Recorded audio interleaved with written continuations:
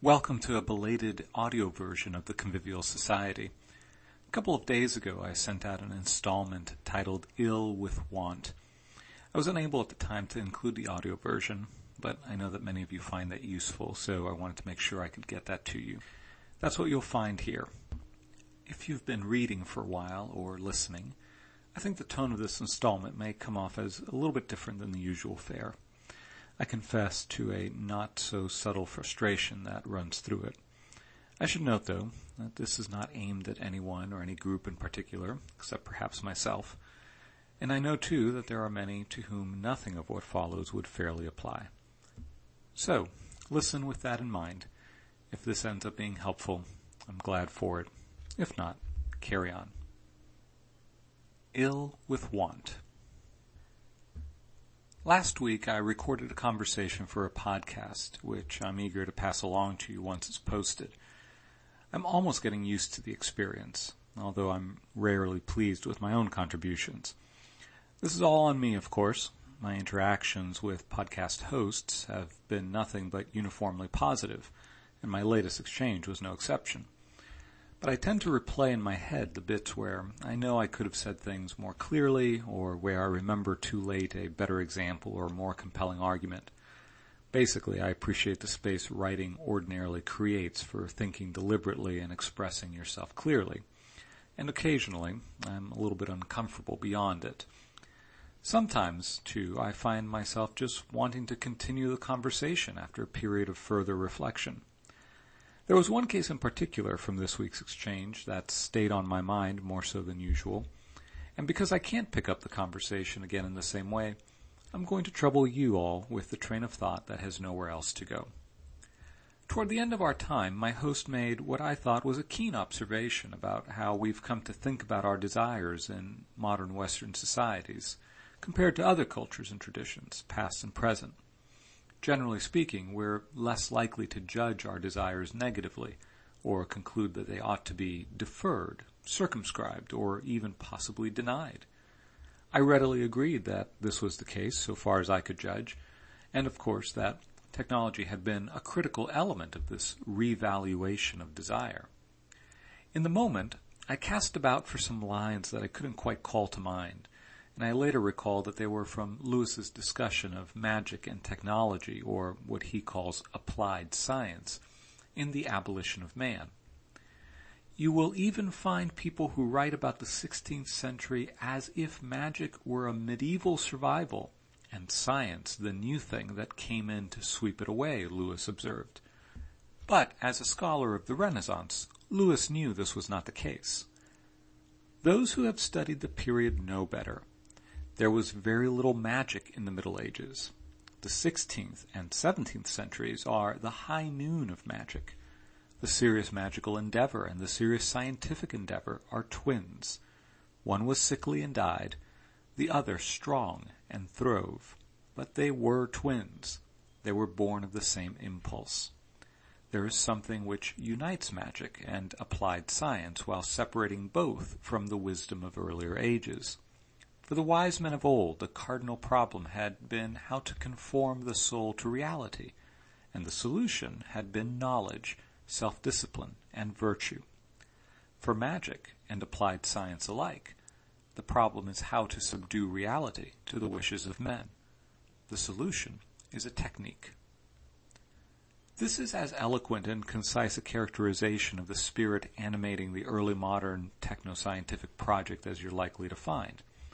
Or, as Lewis Mumford put it in Technics and Civilization, magic was the bridge that united fantasy with technology, the dream of power with the engines of fulfillment. But it was more than the historical observation about the character of modern technology that impressed itself upon me in the conversation. It was rather how this impulse had been transmuted under the aegis of the consumer economy, the very principle of which is that what we want, we should have. In fact, one might even make the case that the chief product of a consumer economy is manufactured desire or discontent.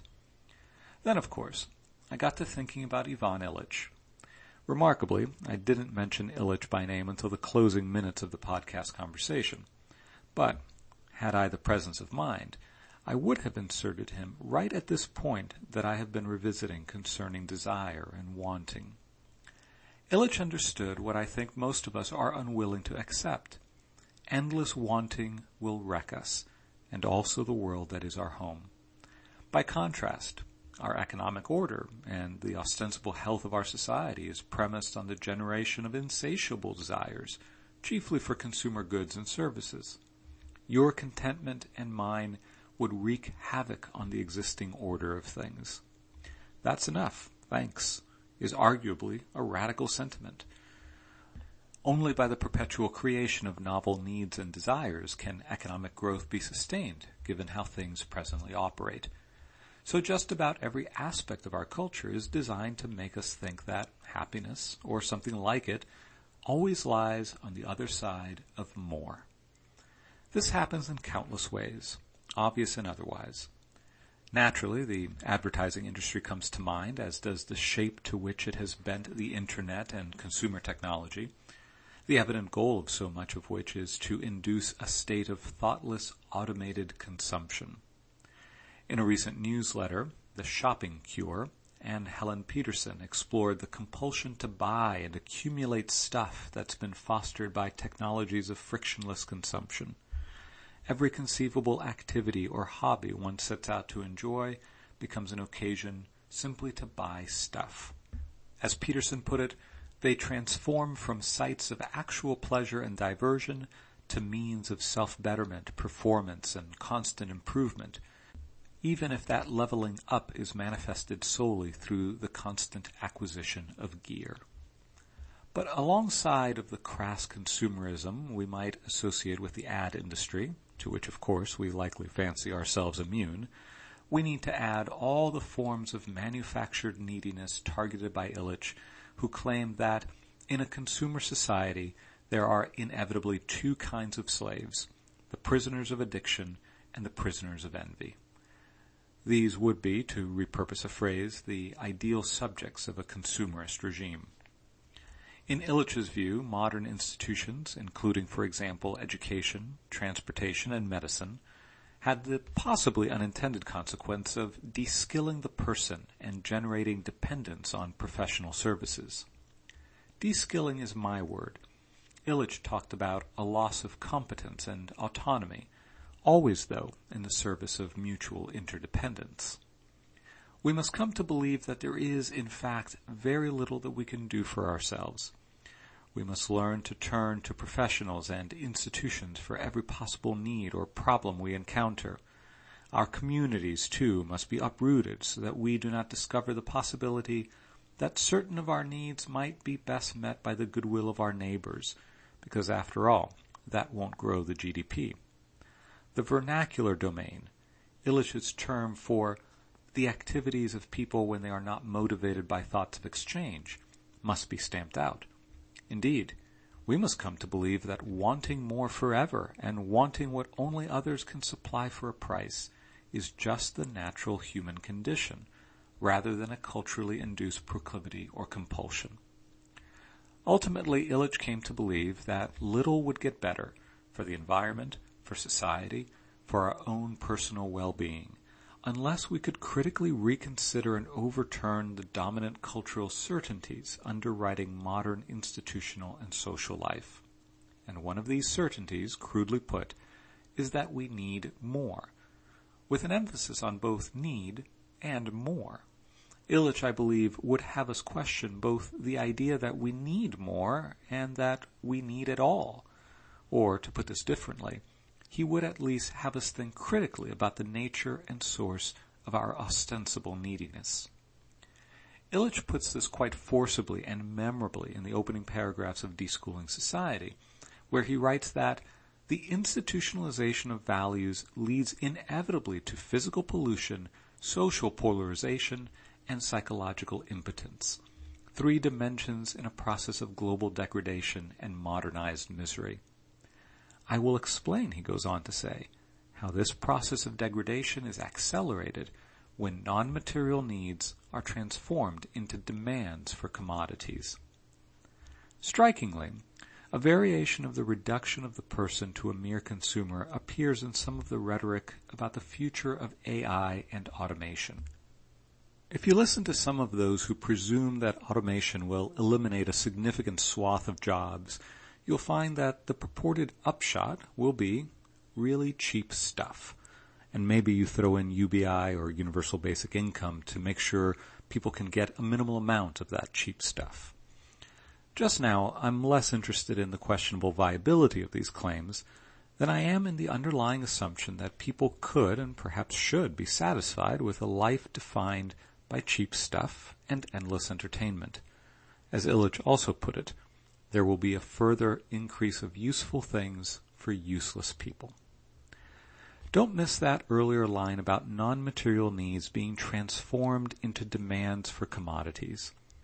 I've mentioned it before, but let's pause over it one more time. This is one of the most perverse effects of contemporary society. People need food, water, shelter, etc. These are, of course, material needs we cannot do without. Profound suffering accompanies their absence. But there are other critical needs which are non-material in nature, and thus cannot simply be manufactured and distributed. Your list and mine of what these might be will differ in the details of the enumeration, but I suspect we would both agree that such needs exist and that their absence also entails profound suffering. Material deprivations manifest materially. You can see when someone is being starved. Non-material deprivations typically manifest non-materially. Someone who looks perfectly healthy may bear a crushing load of loneliness, desperation, or anxiety. I would argue that while modern societies may be particularly adept at the satisfaction of material needs, they are also structured so that non-material needs are likely to go unmet. These two tendencies are not unrelated. The relative degree of success on the material front depends upon conditions that undermine the satisfaction of non-material needs. Meanwhile, junk piles up everywhere, usually and conveniently just out of sight for most of the consumer class in landfills that spew methane into an already compromised global ecosystem, and in our oceans and waterways. Very little is built to last. Consume, dispose, repeat is the order of the day. Farmers have to fight for their right to repair their own equipment. The art and practice of maintenance atrophies. The average home has almost tripled in size over the last half-century, and, despite this, storage facilities proliferate in suburban settings to accommodate all the stuff that doesn't fit in these expansive homes. And every purported cure to this problem involves another service, another purchase, another technique proffered by a professional class or the influencer set. This is, frankly, no way to live. In the 1970s, Illich foresaw two alternatives. Faced with these impending ecological and social disasters, society can stand in wait of survival within limits set and enforced by bureaucratic dictatorship, or it can engage in a political process by the use of legal and political procedures. But even then, Illich knew the prospects were dim.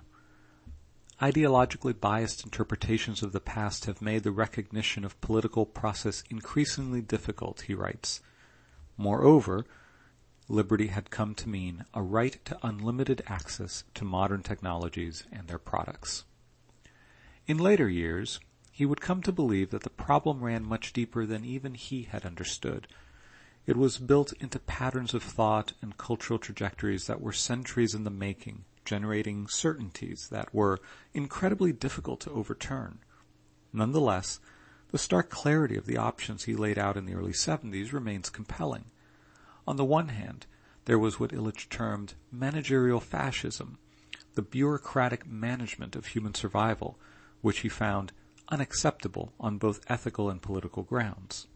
On the other hand, there was the unlikely possibility that people might turn to what Illich called a convivial rather than industrial mode of production and accept the sacrifices this might entail. To formulate a theory about future society, both very modern and not dominated by industry, it will be necessary to recognize natural scales and limits, Illich argued. Once these limits are recognized, he concluded, it becomes possible to articulate the triadic relationship between persons, tools, and a new collectivity. Such a society in which modern technologies serve politically interrelated individuals rather than managers, I will call convivial. These limits would certainly mean that we must refuse the key axiom of consumer society: what we want, we should have. This price cannot be extorted by some despotic leviathan, Illich cautioned, nor elicited by social engineering. Instead, he believed that people will rediscover the value of joyful sobriety and liberating austerity only if they relearn to depend on each other rather than on energy slaves. Energy slaves was Illich's unique term for technologies that were designed to work for us rather than for us to work with. Meaningful, self-directed work was, in Illich's view, one of those non-material needs that were essential to human well-being. There are many critical tasks before us, but it seems to me few are more important than confronting and inverting the assumptions about human well-being which presently order consumer society. I know many will argue that changing individual behavior is a naive and insufficient response to any of the various dimensions of the present crisis. I don't know, honestly. That's true enough in certain respects. But it seems to me that a more profound naivete sustains the idea that things will get better without a radical reordering at a massive scale of how we, the relatively comfortable and affluent, live our lives. Of course, it's much easier to believe that all will be well and that we can carry on more or less as we have. As James Hunter once wrote in a very different context, we want what we cannot possibly have on the terms that we want it. Illich is sometimes taken to be a hopelessly impractical thinker whose proposals could never be implemented in the so-called real world. Perhaps, but this tends to ignore the possibility that he was nonetheless right. It is also the case that Illich is sometimes read as a dour critic of modern industrial society, eager to return us to some pre-modern age. This misses the point entirely. Illich was not a romantic, and he is often explicit about the futility of romanticizing the past. But even more importantly, the apparent severity, from the perspective of consumerist assumptions, was, in fact, a pathway to the experience of life-giving community, environmental health, meaningful work, social solidarity, and personal well-being. The austerity he championed, following Thomas Aquinas, not 21st century technocrats, is a precondition for friendship and joyfulness, and its end is what Illich termed eutrapelia, or graceful playfulness.